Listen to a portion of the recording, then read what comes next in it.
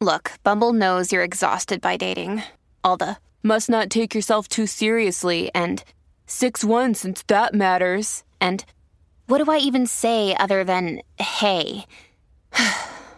Well, that's why they're introducing an all-new Bumble with exciting features to make compatibility easier, starting the chat better, and dating safer. They've changed, so you don't have to. Download the new Bumble now.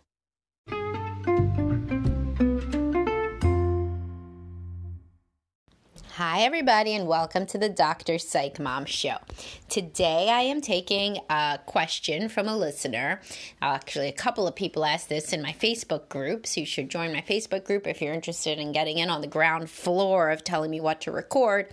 And it's about whether you pass on your attachment style. So whether a parent's attachment style is going to be the same as their child's. So we're going to dive into that, but before we do, please do subscribe, because then you get access to all of my episodes. The most recent one is Why Your Wife Says She's Overwhelmed, and like a lot of other ones. So make sure to subscribe to support me if I am helping you out and if you're enjoying these podcasts. So anyhow, attachment style, you're going to have to go back and refer to the original attachment style podcast, which I link you to in the description. That's a subscriber one. So you see there are many useful ones. Within attachment, there's secure and insecure, two types of insecure, etc. So you'll go back to refresh on that. But do parents pass on their attachment style to their kids? Well, yeah, frequently they do. You know, I mean, if they don't work on their own issues in therapy or, you know, through whatever deep self-reflective work they want to do, then yeah, they really are at risk of passing on their attachment style. Because think about it. If you're avoidant, you're parented in a cold, kind of detached way, and then how do you know how to parent your kid? The same way. You know, I mean, it's pretty easy to see. Like, if you did not get the sort of affectionate, comforting love that you needed as a child, where would you get it from? Like, how would you know how to do that? Now, if you can somehow change yourself to do that, then also remember that it's much more likely that you're going to do that with your kids than that you're going to do it with your spouse. So your attachment style, unless you engage in real deep self-reflective work, it's unlikely that your attachment style will change. Of course, they can change with work. I mean, that's the positive. So, that's a lot of what therapy is really trying to help you change to be more securely attached, which is confidence, self-esteem, understanding how to have healthy relationships. All of that goes along with secure attachment versus insecure of either type. But if you do not engage in this work, the odds are that you will either or, you know, pass on the attachment style, or they could be, or they could be securely attached to you, your child, but observe a marriage in which parents did not work on their attachment styles and therefore are engaging in dysfunctional ways, which is not going to help them either. So, also, sometimes you do not pass on your exact attachment style, whether avoidant or preoccupied, but you pass on insecure. It's very hard for somebody who was raised with insecure attachment, who did not have a functional, secure relationship within their family of origin with their primary caregiver, to become a parent that is a secure base and both gives the child the secure bond that they need and also encourages them to explore the world in a healthy, independent way. And if you did not have this balance struck in your own family of origin, you do not have a template from which you can automatically just parent in this way that, you know, people who grew up in very functional homes, they have an automatic default. They could just kind of do what their parents did and everything's cool. Whereas most of the individuals listening to this podcast, most of the individuals in therapy, we did not have functional upbringing, so you never exactly know if you're doing the right thing or not. You know, you don't have that automatic default. If you think, oh, that's what my mom used to do, you think, oh, fuck, gotta do something different. I don't know what it is, but it ain't that. So it's very, very different from how people are raised with secure attachment styles.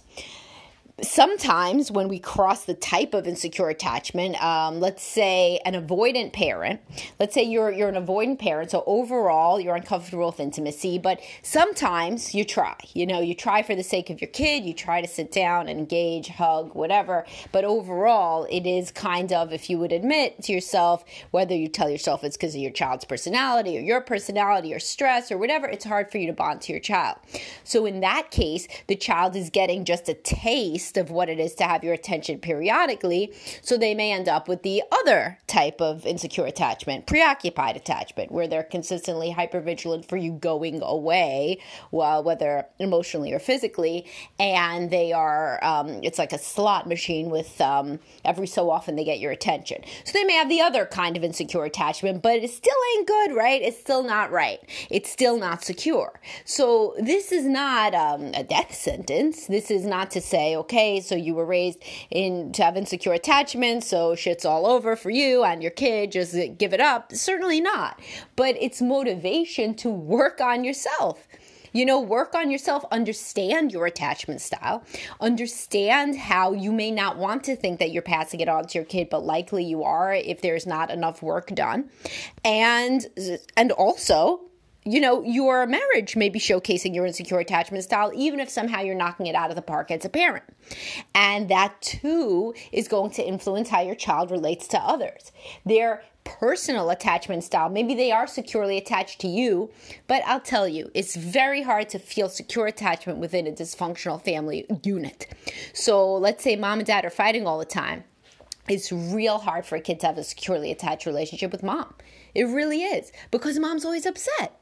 So how then does the child really feel secure, stable, focused on, in a developmentally appropriate way, themselves? Now, I'm the first to say your kid shouldn't be a selfish asshole, but there's a difference between your kid thinking they should buy everything off of Amazon and your kid thinking, is this going to be a night where mom and dad disappear into their room for hours of yelling?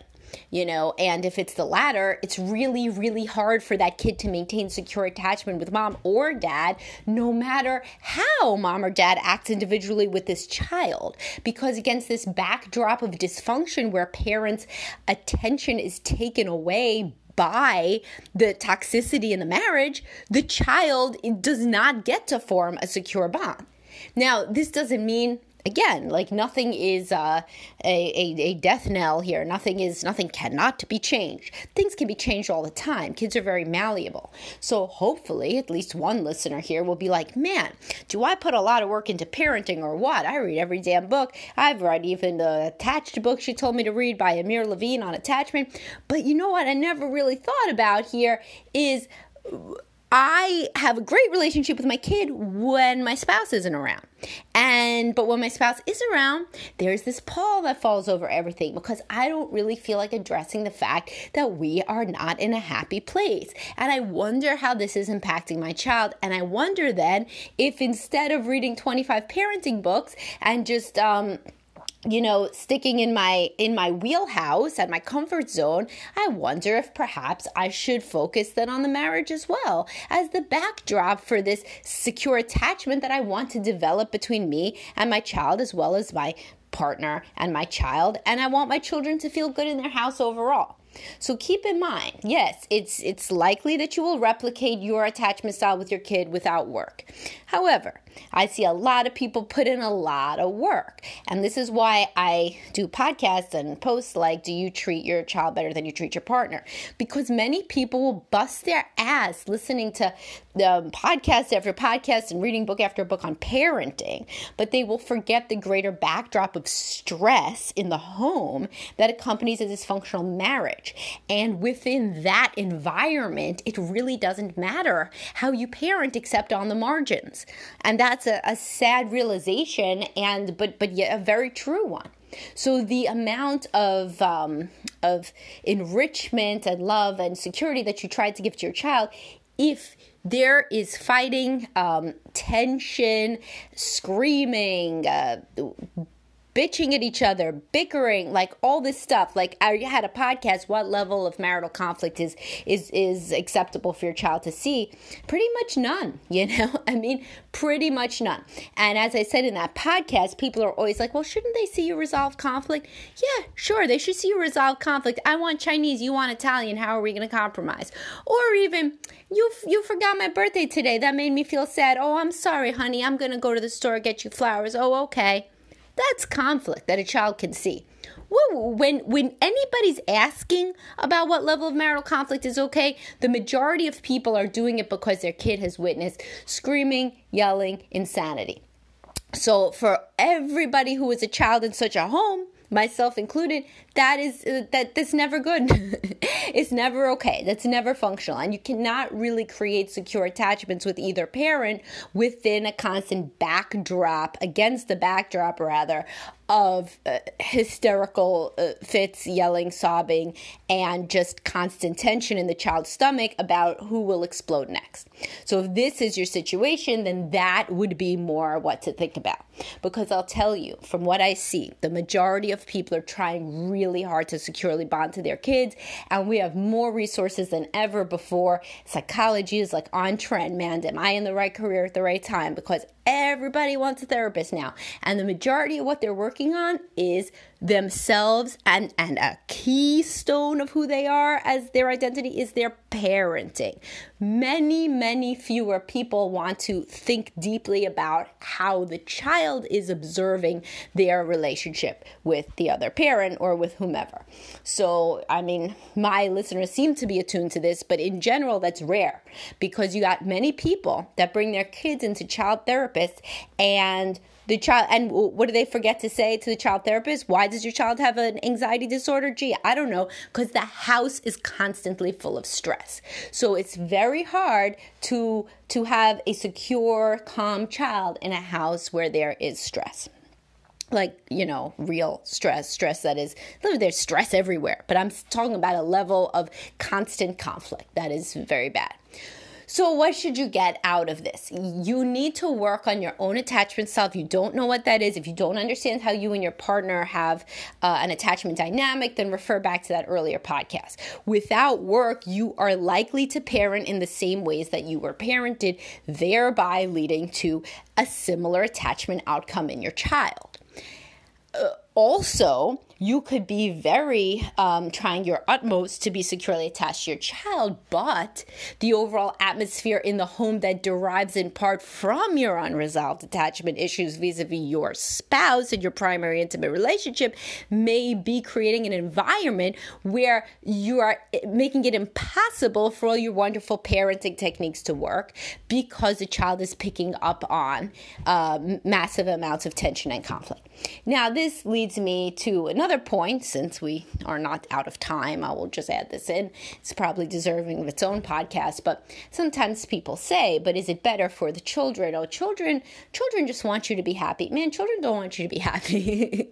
Let's just put that to the side. There's no research that indicates that children do better when parents are, however percent more happy. What the research does indicate is if there is conflict in the home and the child is around constant conflict, that is bad. So with this, if the child is the child isn't wondering if you self-actualize today. They're not. So sometimes people ask me, and I should probably do a podcast on it, is it okay to divorce because the children want happy parents? Yeah, sort of. But really what children don't want is unhappy, yelling, crying parents. Like that's what does bad for the children. And the rest of it really comes out in the watch because remember the temperament of your child. Plenty of children are fairly solipsistic. They're only looking inward. But when shit in their house is so crazy that they can't even look inward, that's when it gets really bad. So again, when people are like, what level of conflict is bad for children or what level would stop my child from really being securely attached, it's the level at which it is open hostility. Open hostility is very bad. Now, it is totally bad for you to be in a state of tension that is masked sadness, and you deserve to have a life too, and you deserve to be happy, sure. for sure. But when people say what's bad for children, it's unrelenting, volatile conflict. That should that should be the hallmark when you understand that something's pretty bad for the kid. So if you're intending and hoping to raise a securely attached child, as we all are, the way to do that would be against a backdrop of a calm and happy home overall. You are trying to provide attention and love and firm boundaries within a context of warmth.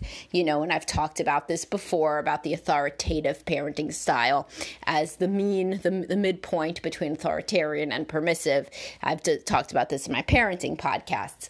But yes, that is the way to create a securely attached child, but that can only work within the context of a calm and loving home. No matter who's in it. You could be a single parent doing a calm, loving home too. It doesn't need to be a two-parent home, but it cannot be a home in which all of your effort is focused on somehow creating out of whole cloth a secure, attached, loving relationship with your kid, and you're neglecting the marital conflict, because I see that too often, because the same people that are worried about passing on their preoccupied or avoidant attachment style, guess what? Those attachment styles definitionally lead to unhappy relationships. So the piece to be aware of that perhaps now you are focusing on more is, yeah, there's me and my kid, but what is our overall environment in which we are embedded? Is that something that's going to be conducive to the development of a secure attachment bond because the child can relax and engage in developmentally appropriate life tasks? Or is the level of stress precluding that development of that secure attachment relationship with either parent, really? All right, so I hope this was interesting and lent a different color to your understanding of attachment. Again, this will be much better understood within the larger framework of the original attachment podcast, as well as I have a podcast about avoidant wives. I have either a post or a podcast, something coming out about when men struggle with preoccupied attachment. So, it's like attachment central here. It's all about attachment all the time. No, not really, but a lot of attachment a lot of the time. And I'll talk to everybody soon. Please do subscribe.